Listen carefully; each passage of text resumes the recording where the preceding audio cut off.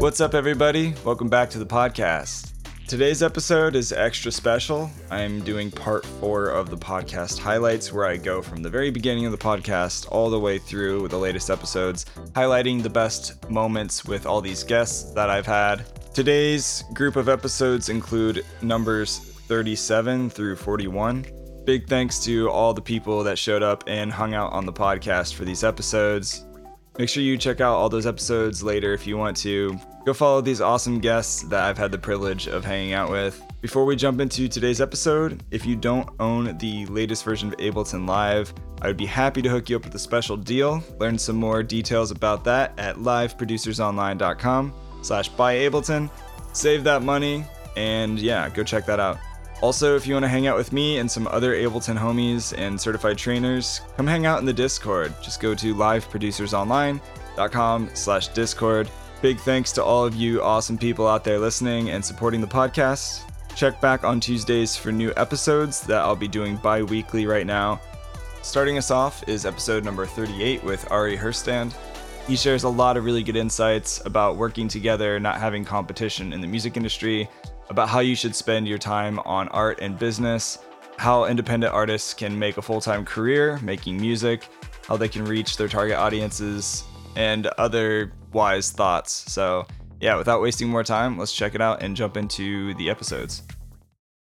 I don't believe in competition in the music industry. I believe that a rising tide lifts all ships. I believe that we are one big musician community together, and that we're stronger when we work together, and that we don't hoard information and we don't try to, spite others or anything. Right. So I was really interested in passing along the knowledge that I was gaining. And then, Ari's take kind of took off because there really weren't other resources out there. And then other publications asked me to write for them. And so I started writing for Digital Music News and Music Connection magazine and a bunch of others. And being able, writing for these other publications now gave me access to sit down with virtually anyone in the music industry that I wanted to talk to. And so that, before I was just some musician with a blog, now I was a writer for Digital Music News who could literally talk to number 3 at Spotify or the head of Red Light Management or this booking agent or any music supervisor I wanted. And so I took that responsibility very seriously. I'm like, okay, that kind of, turned into the book deal. And I then came out with the book 3 years ago, How to Make It in the New Music Business. And that's kind of how where we are now, I suppose. Personally, I define success as making a living, supporting the kind of lifestyle I'd like to have, doing what I love. That's success for me.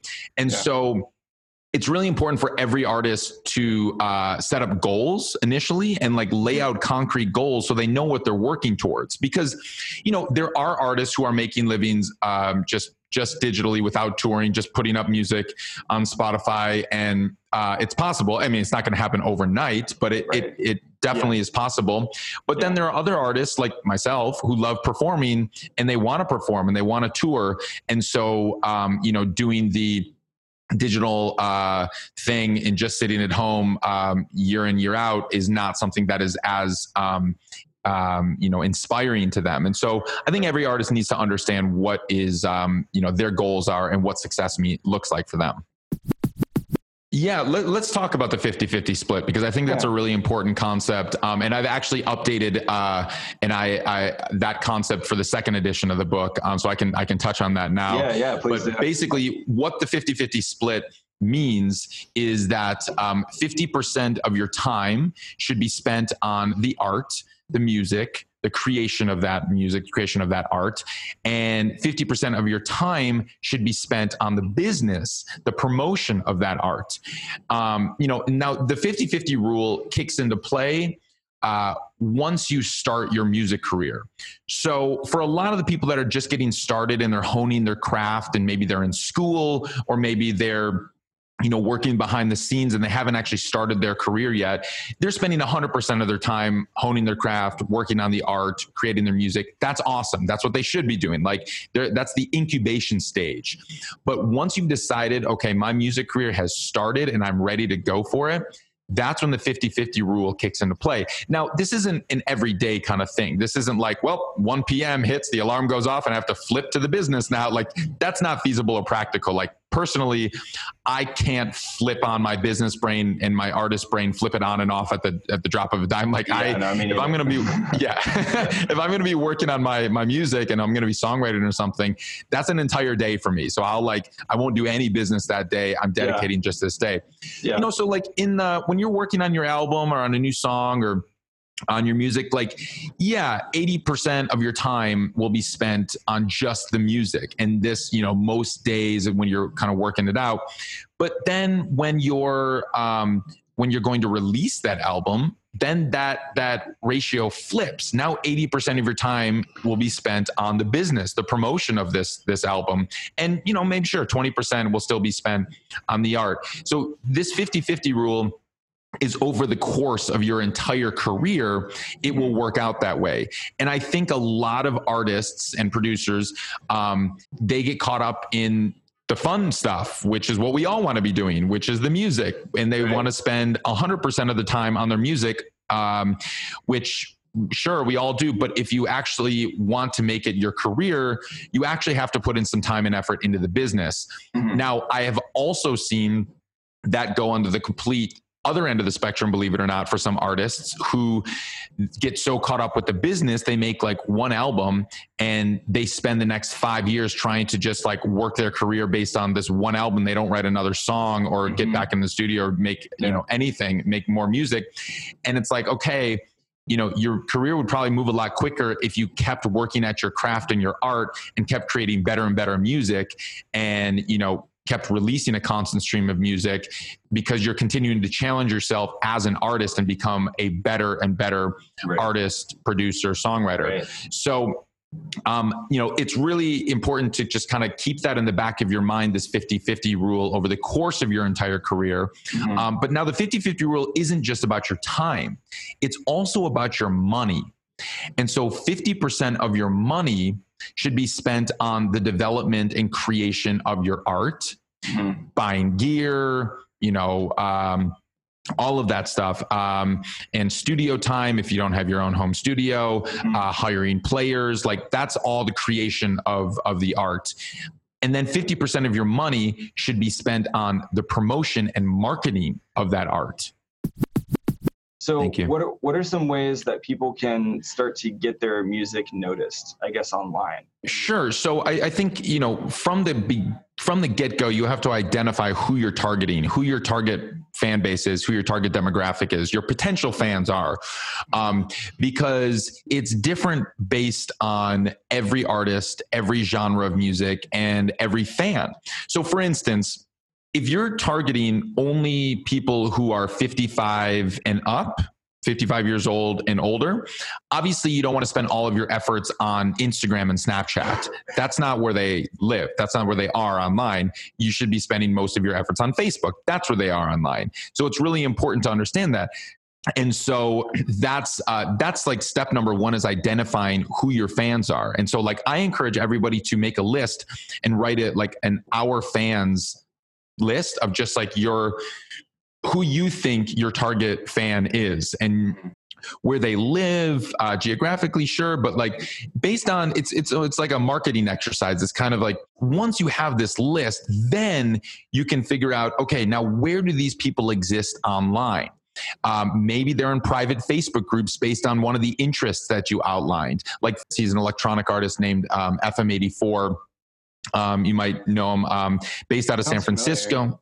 Yeah. Well, basically, the headline is when his album came out, it shot to number 1 in 3 categories on Bandcamp, including synthwave, pop category, and San Francisco. But also, it charted on the Spotify viral top 50, and he got, I think, 200,000 streams within the first week. And totally independent artist is like, okay, how did he do this? Yeah. Basically, and he got added to all of these playlists and Spotify playlists. That's why he got 200,000 streams within the first week. He was a part of the Synthwave private Facebook group of just other synthwave music lovers. And there were 20,000 people in this group. And he was an active member. He was just a member, just like everybody else. He wasn't incessantly promoting his music. He was just like everyone else. And he's also a graphic designer. And so he'd be posting graphics for his new record, album cover ideas, and asking people their thoughts. So they're kind of in on it. He's like, hey, I'm about to release my first single of my new album, this thing I've been working on. What do you think? Which album cover should I run with? And so people were talking and he was engaging them. Yeah. And then when the song came out, the whole group kind of felt rallied around his music. And so he started with, this is where this audience is. So it's like, yeah, I love the quote. It says, like, if you're on social media, you're renting your fans. If you have email, then you actually own them. And that's a great quote. And it's true. I mean, there's a lot of different ways to reach a lot of people. And from what you were saying, is a lot of it is just finding that community and finding that tribe to connect with people. Right. That concept, the renting versus owning. I mean, basically any of these social platforms can change their terms overnight, and you lose access to your fans, or you have to now pay to reach your fans, or the platform dies and you lose your entire connection to your audience, like what happened with Vine, or what happened, with MySpace a decade ago. And of course, classic. Who was it? The guy that started MySpace? Tom. Thank you, Tom. I wonder how many friends he still has after all that. Right, I know. He was always everybody's friend, right? When you first joined MySpace. He was everyone's friend. This next episode is episode number 40 with Ivan Coraliza. He also produces under the name Ill Factor. He shares a lot of really good insights on the difference between influence and inspiration for artists. He talks about Ableton Live devices and plugins. He also talks about pitching songs for placement for film or ad agencies or wherever. He talks about a huge need for music content by major TV networks like Netflix. A lot of good knowledge bombs in this episode. So yeah, let's check it out. Yeah. There's a difference between influence and inspiration. And it's something that I tell a lot of my Beat Academy members and the fam there. That's influence is going to pivot you in a direction that creates your artist DNA. That's what influence is. But inspiration is where you can, that's adding another color to your palette to paint with. Yeah. But influence is, what is it that you're painting? You know what I'm saying? And so, and just in a more practical sense, when at the very beginning stages of producing or being an artist, you're still trying to figure out, what's my sound? Who am I? Where am I going? What's all this? And I ask this very simple question to people: is like, what does your music sound like?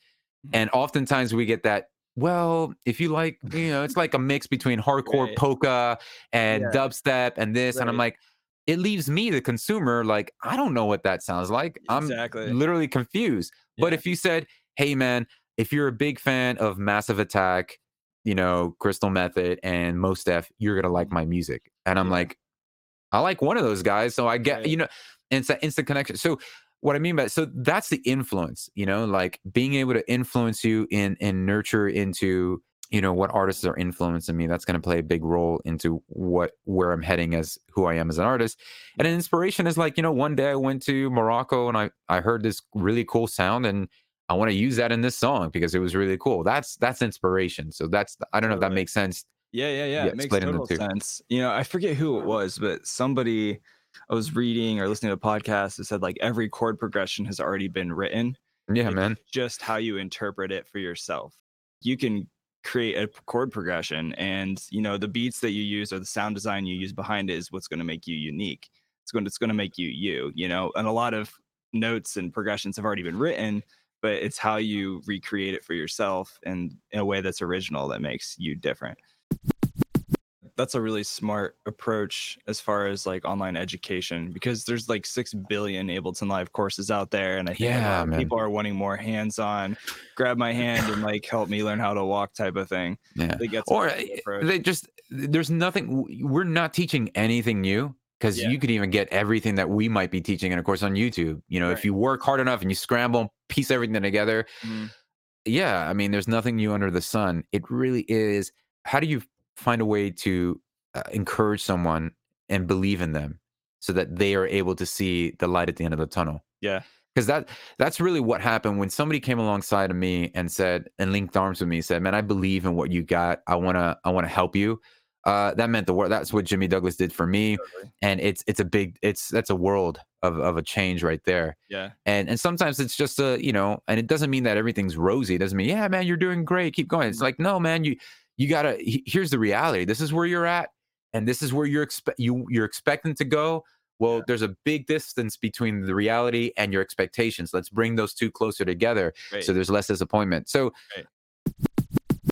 Well, let's kind of nerd out for a minute. We were talking about that earlier. all right. Yeah. So like, what are some of your favorite Ableton Live devices that like are your go-tos? Saturator, hands down. Yeah. I think Saturator is probably the most amazing stock plugin. That Overdrive, Agreed. like just those I don't two. really use Overdrive that much, but I Ye- know a lot of people love it. Yeah, I scale back a little bit on the Overdrive and Saturator. Saturator is dope, man. It just takes every slap it on drums, slap it on everything, and it's just that great of a plugin. Of Mhm. course, Echo's great. I was waiting for it. I love Echo. That thing. Yeah, man. Echo's amazing delay, and the auto filter, hands down. I think that is that's it. Like, The king of wobbles. Really. yes, it really is the most used plugin on any of my projects. Same. Is the auto filter. Yeah. Yeah. 100%. I'd say the auto filter, Echo, glue compressor. Those are the only three things in my life I need. That's the one I don't use the most. Really. Yeah, Okay. yeah. It just has a different sound because it's representing the SSL Mhm. G bus, I believe. Yeah. But yeah, so it has, I feel like, kind of its own unique sound, and it's simple for people who don't know anything about compression. I feel Yeah. like you don't have as many knobs, so it's just kind of like just dial it in real fast. I almost forget that I have it because I have all the third party, the UAD, SSL, and Oh, the Waves, SSL, and I use those.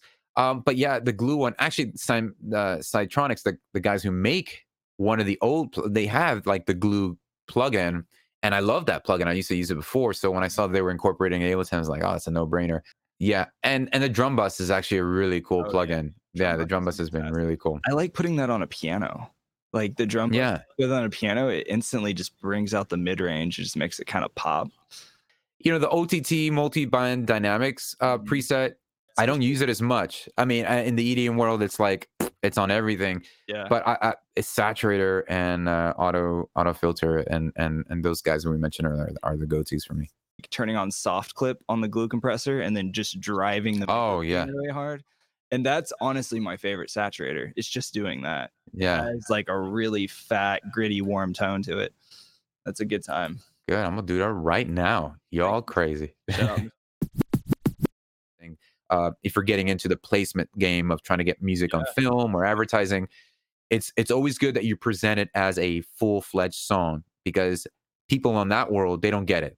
It's either going to work or not. So you can't try to, well, if you like, and I can always go back and tweak. They don't do that kind of stuff. If So it sounds good, then they're into it. Yeah. right, exactly. If it meets what they're looking. So I did that, submitted, nothing ever happened. And so a couple months down the road, my publisher at Cobalt, they do my admin, and they were like, hey, this video game company wants to use this song that you submitted. Because I would just like, all right, send it to my sub, my publisher. Just here you go, man. Have it live on the hard drive. On to the next thing. Didn't think anything of it. They came back and said, yo, this video game company wants to use this on this game. I'm like, what game? So it's Assassin's Creed. I'm like, yo, I don't play games, but I know that one's dope. Yeah. And so then they came back. It's like, yeah, we love it. And they put it on the trailer. Trailer launched. It went really viral, went crazy. They came back to me and say, look, we're getting a lot of requests for the song. But the thing is, we only have like it's a 30-second like snip. I was like, all right, give me 2 hours. I finished the whole thing, mixed, mastered it, and I submitted back to them and go, why don't we do this? Let's submit it as a single. And then I came back to them and was like, listen, I want to do something else. Let me write a whole soundtrack inspired by the video game. It's like, no, we already have somebody who scored it. No, not score it. Let me write a soundtrack inspired by the game, but you guys will release it coincidentally with the game. You officially stamp it as the official soundtrack for the game. It's produced by, we'll do this whole campaign. We'll split the master rights, you and me. And what do you think? And they're like, are you serious? Yeah, but we're going to release this thing next week. I'll do it next week. Don't worry about it. And so I mapped it out, did that. And awesome. That was the partnership between me and Ubisoft formed, and the song did well. And yeah, it did. It did very well. Yeah, because that whole side of it is something that I'm still fairly new to, and I think a lot of people are, as far as like royalty splits and like Mm, licensing and all that kind of stuff. Like, what do you yeah. do with your music? Because there's a lot of music that people are just sitting on that could be sellable. Like, it could be Yeah. marketable for more than just themselves as an artist, and you can make money off of that. Absolutely. Look at the landscape of how people are consuming not just music but entertainment. Yeah. We have some mega giants. We've got Netflix and Disney and Apple all punching themselves in the face to produce content at an extremely crazy rate Mhm. because they're all competing. Who can bring the best content to the table? Who can entertain and allure the most people Mhm. the most? And so with that influx of content, there is a huge need of influx of music for that content. And there's such a great opportunity now where it's like, hey, I've got hard drives filled of tunes that I can now easily find a home for, or at least partner up with someone that can find a home for this because the need is there, and not just with the big guys, but everywhere. Yeah. So without going down like a huge long rabbit trail, like what advice would you give to somebody who was wanting to tap into that world as a producer? Yeah, without going too deep, Just a the couple advice would quick tips, like for any. yeah, yeah. Hey, let's start with where we picked up last time, nailing down the niche, figuring out just because you're technically adaptable to doing deep house and then a dubstep record and then some reggae, you might have the technical know-hows of how to do that. But I would say find that sound, niche it down and ace that because then when you do present yourself to this opportunity, you want to be the guy or girl that people go to for that specific sound, right? Mhm. And that's what you do. So focus on that, nurture that well, and then align, find people who are doing a lot of the editing on projects that you want to be a part of. A lot of people just look either for, the big name companies. If you find film, if you find advertising, if you find things, there are people who edit that stuff. And in that process, the editors are the ones that take the brunt of all the burden. Mhm. And if you can alleviate, you always want to be the person to bring value to the situation. So if you can alleviate an editor, a lot of times people who are making edits, they grab stock music or they'll grab music and hey man, I just edited it to this music. And then at the last minute, they're like, okay, we need to replace that music with something that we can license. So how would you find these editors? Like, where's a good place to start? Yeah, you can go on to, like, let's say I'm trying to give an example, maybe like IDMB. What's that website like for film and things like that? IDMB. There's like all these websites where you can just find out the editor or somebody who worked on, credits for either a film, credits for a Netflix movie or things like that. You'll see editors. Watch the credits at the end. Says it's Yeah, just take note of, like, who's the agency behind this commercial. Like, this is the part that a lot of people don't want to do, but that's the due diligence, the research, and like who's the guys, what agencies behind this, and then how do I just reach out and provide, hey man, I'm a music producer based out of here, Mhm. and my music sounds like, Imagine Dragons, Mos Def or whatever. Yeah. Give them 3 examples that your music sounds like, and then there you go. Send them to your pretty website with a couple projects. Yeah, and then just start dabbling in that direction, like just kind of digging in, and there's sites like MusicBed. There's a bunch of sites like MusicBed is a good site where you can, they kind of are that hub Mhm. where you can put your music on there, and then people will go to MusicBed to find it, so you can do things like that. Okay, I haven't heard of that. I'll have to check that out. Musicbed.com, I assume. Yeah, musicbed.com. Hey everyone, I wanted to take a second to let you know this episode is sponsored by Lala AI. I actually reached out to them initially because they have an awesome service.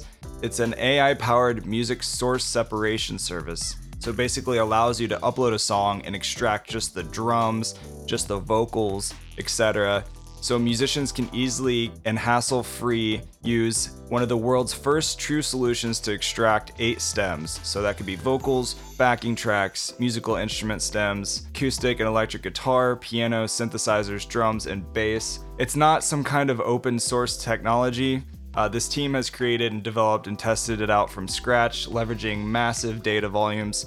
And as a result, they have created a solution that outperforms all existing competitors and provides the best sound extraction from audio and even video files.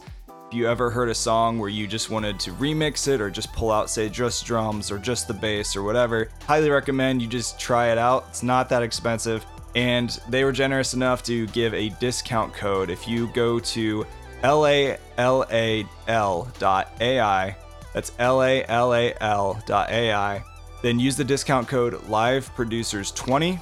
That will save you 20% on purchasing their Plus pack, and that's good until June 30th, 2022.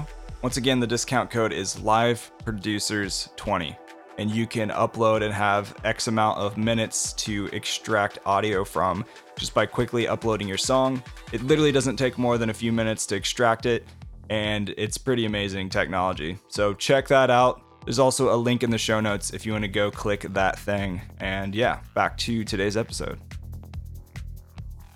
So this next episode is with Kyosi. She's a really cool producer, and we go way back to the days of Dubspot. She was a former marketing person for Splice. In this episode, she shares about collaborating with other producers, what that looks like, how she sets up her tracks for live performance. She talks about some of her vocal routing, talk about humanizing electronic music, and a lot of other good stuff. This next episode is 37 with Danny, and she produces under the name Kyosi.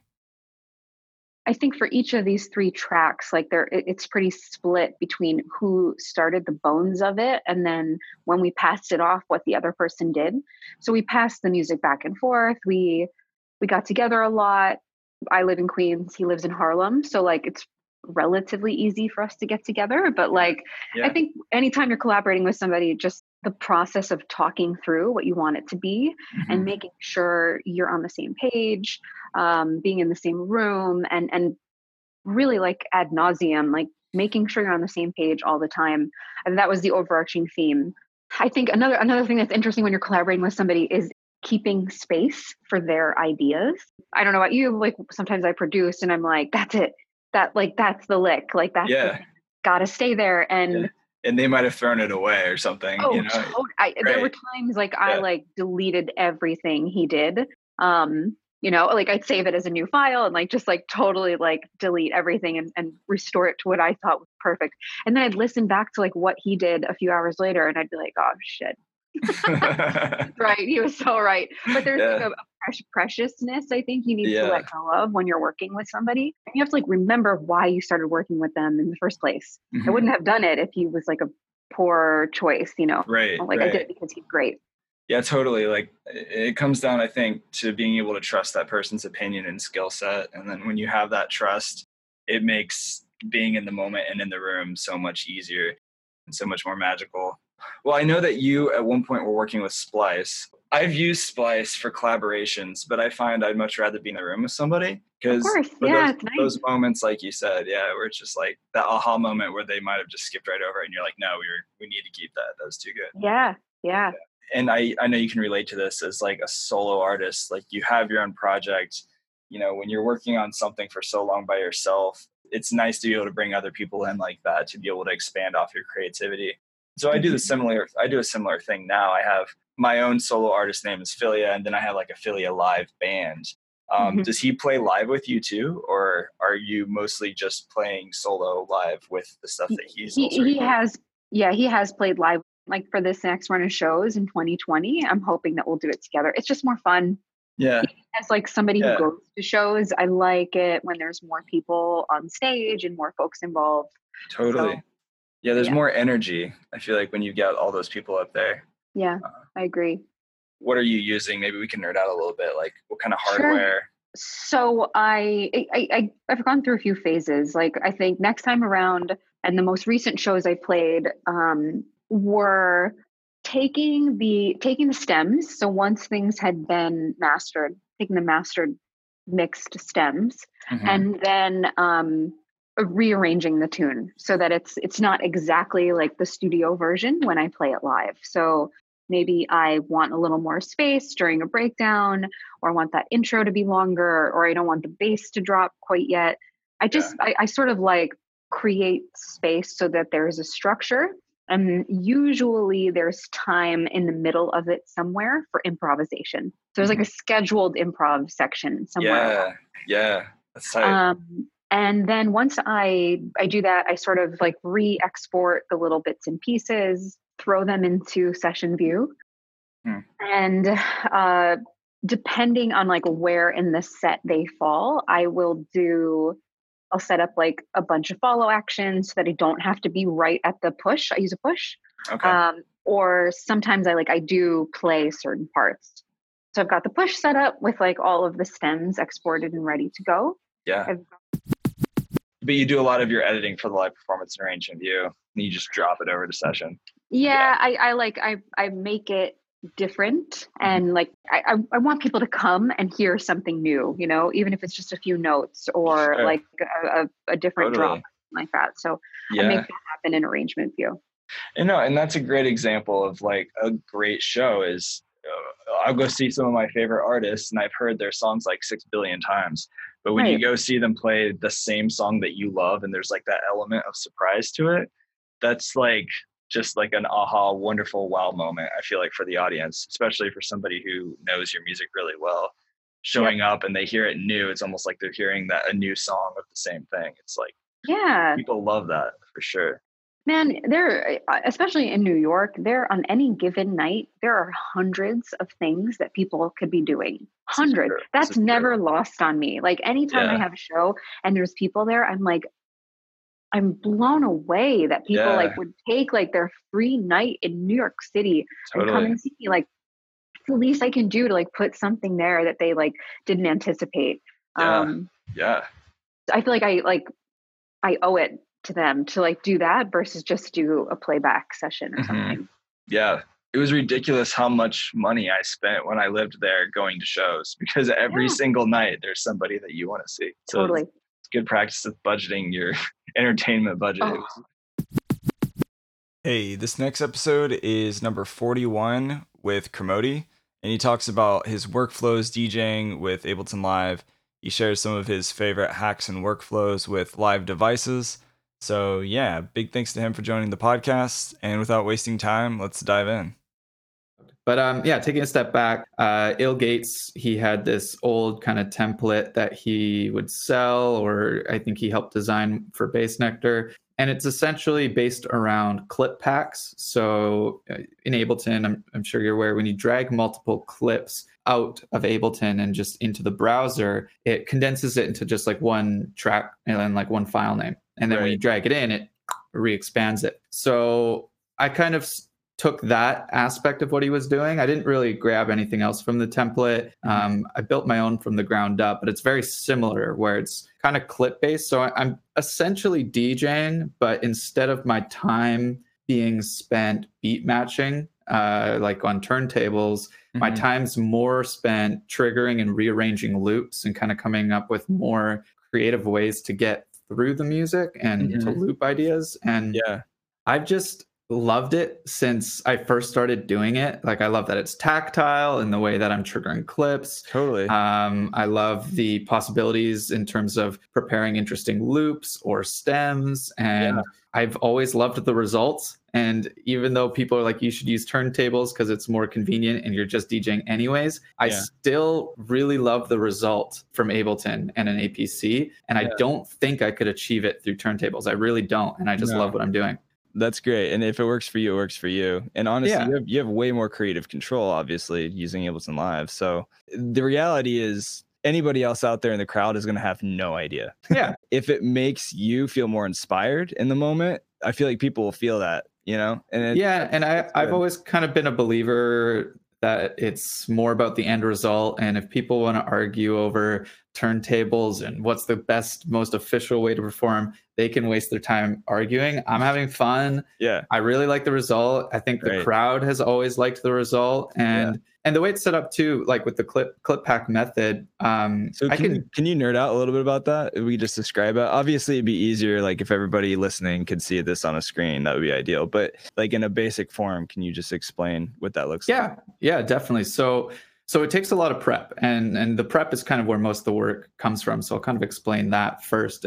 So I run all my music through Melodyne, mixed in key, find out tempo, key really quickly, drag it in. And I'm talking about using other people's music. My own music's another story, but with other people's music, drag it into Ableton in just a separate session. Warp it into time, which doesn't take long. If you know the tempo, you can just type in the segment BPM. It takes like a few seconds to really line it up. And then from there, I create different clips in session view for the different sections. So the intro would have a start point in a clip. The build up would have a start point. The chorus or the drop would have a start point, the breakdown. And so I end up having like 5 to 8 different clips of different essentially cue points in a song, all stacked in session view. On one track? Yeah, on one track. Okay. And some of them will be loops. So I like to come up with loops of specific parts of the song that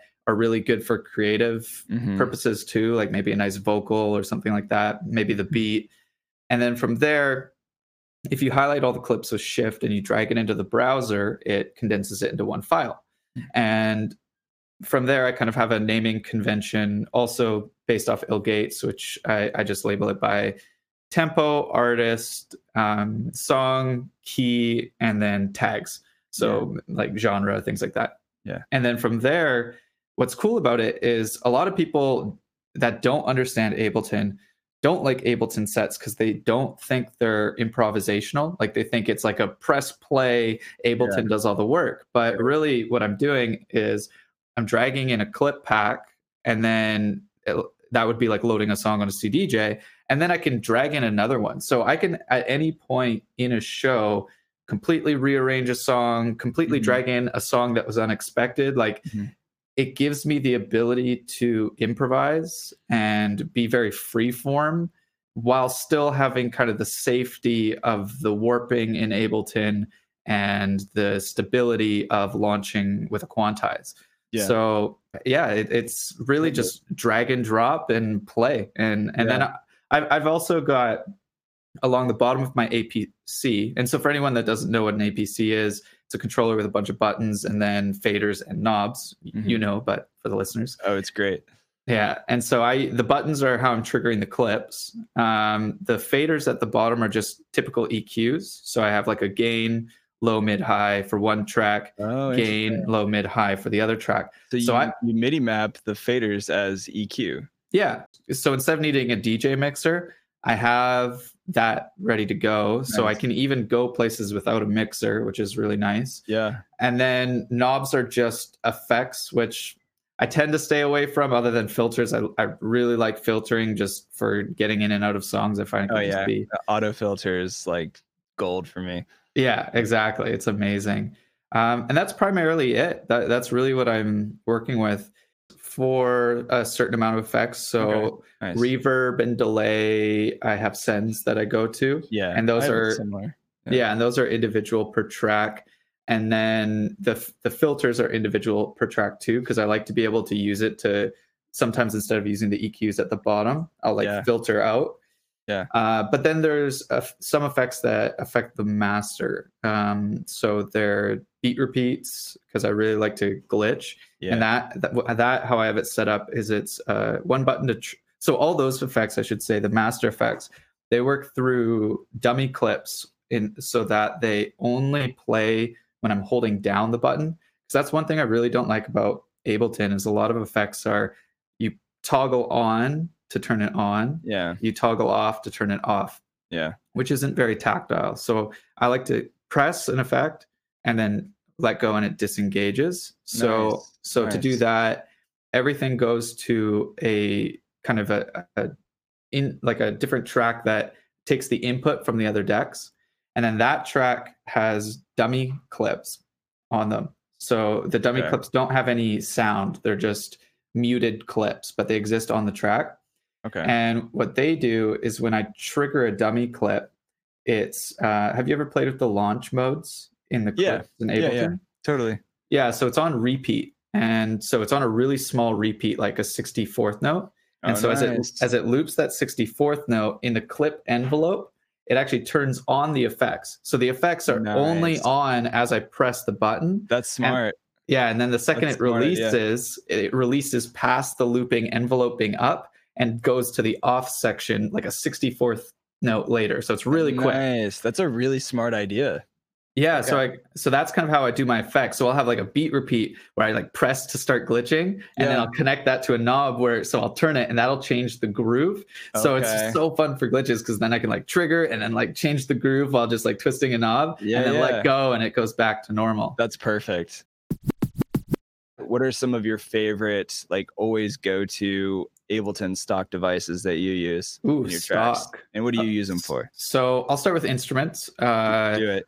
I always use Sampler. Sampler is one of my favorite devices. It's a fun one. Yeah, until recently, I was really into kind of the Neuro-esque style of sound design, where you would make like a really long, kind of heavily processed sample, and then you would throw that into Sampler to trigger and remanipulate and trigger with MIDI. And I was really into that for years, until really recently. And then I was pretty much using Sampler all the time then for my bass work. So all my bass work would be throw a bass in Sampler, trigger it. Throw a bass in Sampler, trigger it. Yeah. I really love Operator. I think Operator's great. It's so clean. It It's is. so easy. Like, Yeah. I find for FM synthesis, things can get really complicated, really harsh, really quickly. And Operator just makes it so simple, but nice. Yeah. So I love Operator. So those are kind of my go-to devices in terms of instruments. Drum racks sometimes, though I do my drums in audio mostly. Okay. Yeah. Yeah. I've done both. I think it's just preference. Yeah. Preference, And there are scenarios where I do both, like trap hats, where you want to draw lots of tiny little micro Mhm. amounts and easily manipulate velocity. Then I'll probably do it in MIDI. In terms of effects, I use, believe it or not. So have you ever like ranked your plugins in Ableton? Oh yeah, that's fun. Yeah. See how, yeah. So utility is always my number one by a huge margin, which is hilarious. No, I mean, utility is great, man. Like, it's so simple, but yet you can use it for so many different ways. Yeah, like I always use it for, I mean, the volume's an obvious one. I love it for just easy volume automation. Yep, exactly. Yeah. But I really like it for the mid-side splitting capabilities. Yeah. So unfortunately with 10, if anyone else is unaware, it doesn't just automatically split the mids and sides when you move the width knob away from 100. Now it just increases the sides or decreases it, while the old version would split it. But if you right click it, it can go to mid side mode. Yeah, well, and you can do that too. You can do split stereo mode on the track and interact that with the utility too. Yeah, you can get real crazy with it. Yeah, so that's my main use for it, because I really think mid-side processing is insanely important. Yeah. I love Saturator. I think Saturator is a phenomenal distortion plugin. Yes. Incredible, not only for tone, but also getting the most headroom, I find. Just the soft clipping feature in it, amazing. I just love it. It is. Oh, totally. It's like everything you'd want in a compressor and in a distortion pedal, because it gives you the best of both, right? Yeah. And if you're driving that input, you're compressing the signal at the same time. So exactly, like 2 birds with 1 stone, and it sounds great.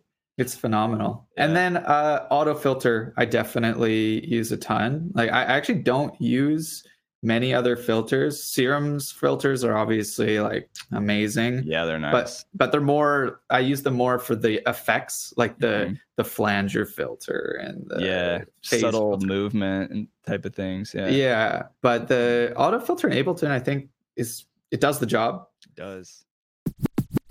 So this next episode is episode number 39, where I talk about using different Ableton Live devices, different tips and tricks and hacks and stuff. So in this one, I talk about using Live's velocity. I talk about quickly swapping sounds using one MIDI note with an instrument rack and using the chain selector. I talk about auto pan and having fun freezing delays and reverbs. So yeah, check it out. Oftentimes, if you're just quickly producing, sometimes you have to go back and adjust the MIDI velocity of how hard some of the snare or kick drum or hi-hat or whatever is being played. You know, even if you are playing a keyboard or something and some of the notes are like really quiet or really loud, you can kind of control the velocity with the velocity MIDI effect. Throw that in there. A lot of times I'll drag and drop that onto the insert of the cell in the drum rack, say like the kick drum. And then you can use different modes in the velocity MIDI effect, such as like fixed. When you set it to fixed, the output high says that you can have that velocity only play at one fixed velocity. So that kick drum will always hit at like, say, 110. But then you also have clip mode, which you can adjust the low and the high. So you can set a range and saying, I don't want the snare to hit louder than this point, or I don't want the snare to hit lower than this point. So it's a really quick way just to kind of be able to control how loud or how quiet each note is being triggered for any MIDI instruments. Another tip that I use for creating like a drop, say if you're really into bass music or like dubstep or really, I mean, any genre of music where you have a lot of different sounds cutting in and out of each other. What I would do is I would create an instrument rack. And this is a really fast way to have sounds interchange. If you create an instrument rack and then you go into that instrument rack and you create multiple new chains. So if you just drop a new instrument rack on a track, you open up the chain view. If you right click, you can choose create chain. And when you do that, you can create multiple different chains. And then what you can do is you can drag and drop, say, Serum or Wavetable or Operator, any instrument you want into those chains individually. And then when you have those different chains, what you could do is you can go into the chain view. So at the top, it says key velocity chain. You can basically create these different values where you have a chain being triggered by a specific range. So what I would do is I would go into the chain view, and you can say from 0 to 16 is going to be my Serum patch, where I'm playing just a Serum plugin of a crazy bass wobble, right? And then I could, on the second chain, make that range from like 16 to 30. And then that can just be my crazy synth sound from Omnisphere or a plugin like that. And then I can drop another plugin on the third chain, say like Ableton's Wavetable, right? And then I can create that chain from like 32 to 40 or so. And then what I would do is I would go in and just take a bunch of MIDI notes in a clip, right? So just create a blank clip for the track that this instrument rack is on. And I would just play out a bunch of different notes and kind of stretch them out. Maybe grab like 4 or 5 notes, just stretch them out pretty long in that chain view inside the instrument rack. Now that you've drawn out those, say, 3 or 4 different values, you can just basically automate on the track. So if you open up and you say like an arrangement view, you open up the automation lane, then you can just drag the chain selector, which is going to say I'm going to go from that Serum plugin to that Omnisphere synth to that Wavetable instrument, right? So you got 3 instruments in the instrument rack, and then you can just automate that chain selector to go back and forth between those 3 different plugins. It's a really fast, easy way just to make a drop have a ton of different variety where there's those 3 sounds just jumping around between each other. Another tip for you guys is using the AutoPan. I am in love with this thing. The AutoPan is literally God's gift to mankind.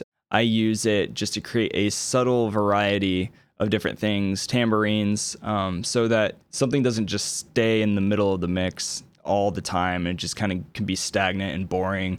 But the AutoPan is a great way just to kind of mix it up and add a little bit of flavor to what's going on. Mostly I use it for percussion or for like, say I chop up some vocal effect that's only happening for 8 bars or so, and I'll just kind of have it slowly move from the left to the right speaker. So the AutoPan is a really fun way to do that kind of stuff. You can also use the AutoPan to make things pump, almost kind of like a side chaining effect. And just kind of say like that 4 on the floor pumping motion. You can use the AutoPan for that.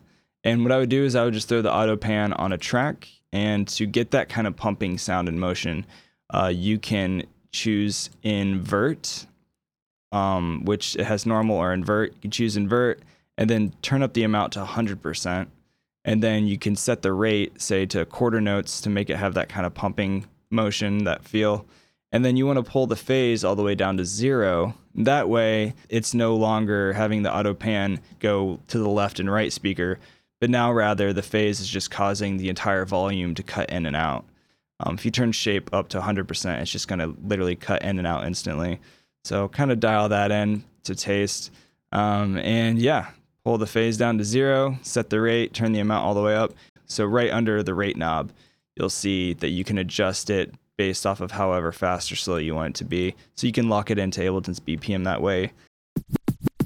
So if you go into reverb, there's a little button that says freeze, and same thing on the delay. You can freeze the delay or the reverb tail as it's happening. And what that's going to do is just going to cause that reverb or that delay just to continue to cycle and repeat over and over. And it can create like this really cool, long, spaced out, washed out effect. If you really want to take it to the next level, you could automate the dry wet knob on that reverb or delay to slowly turn up. And then if you are familiar with resampling, so then what I'll do is I'll just record that freeze tail of the reverb or delay, and then take that new audio track with just that frozen delay and reverb, and then I can just use that as like its own separate effect. And then I'll just go back to the original track with that reverb or delay on it and delete that reverb or delay so that the track, that pad is back to normal the way it was sounding before. And then I have that new printed copy of just the tail of that reverb or delay. And then you can use that for anything you want. It's like special effect. You can chop it up, maybe put an auto filter on it, or really whatever you want to do.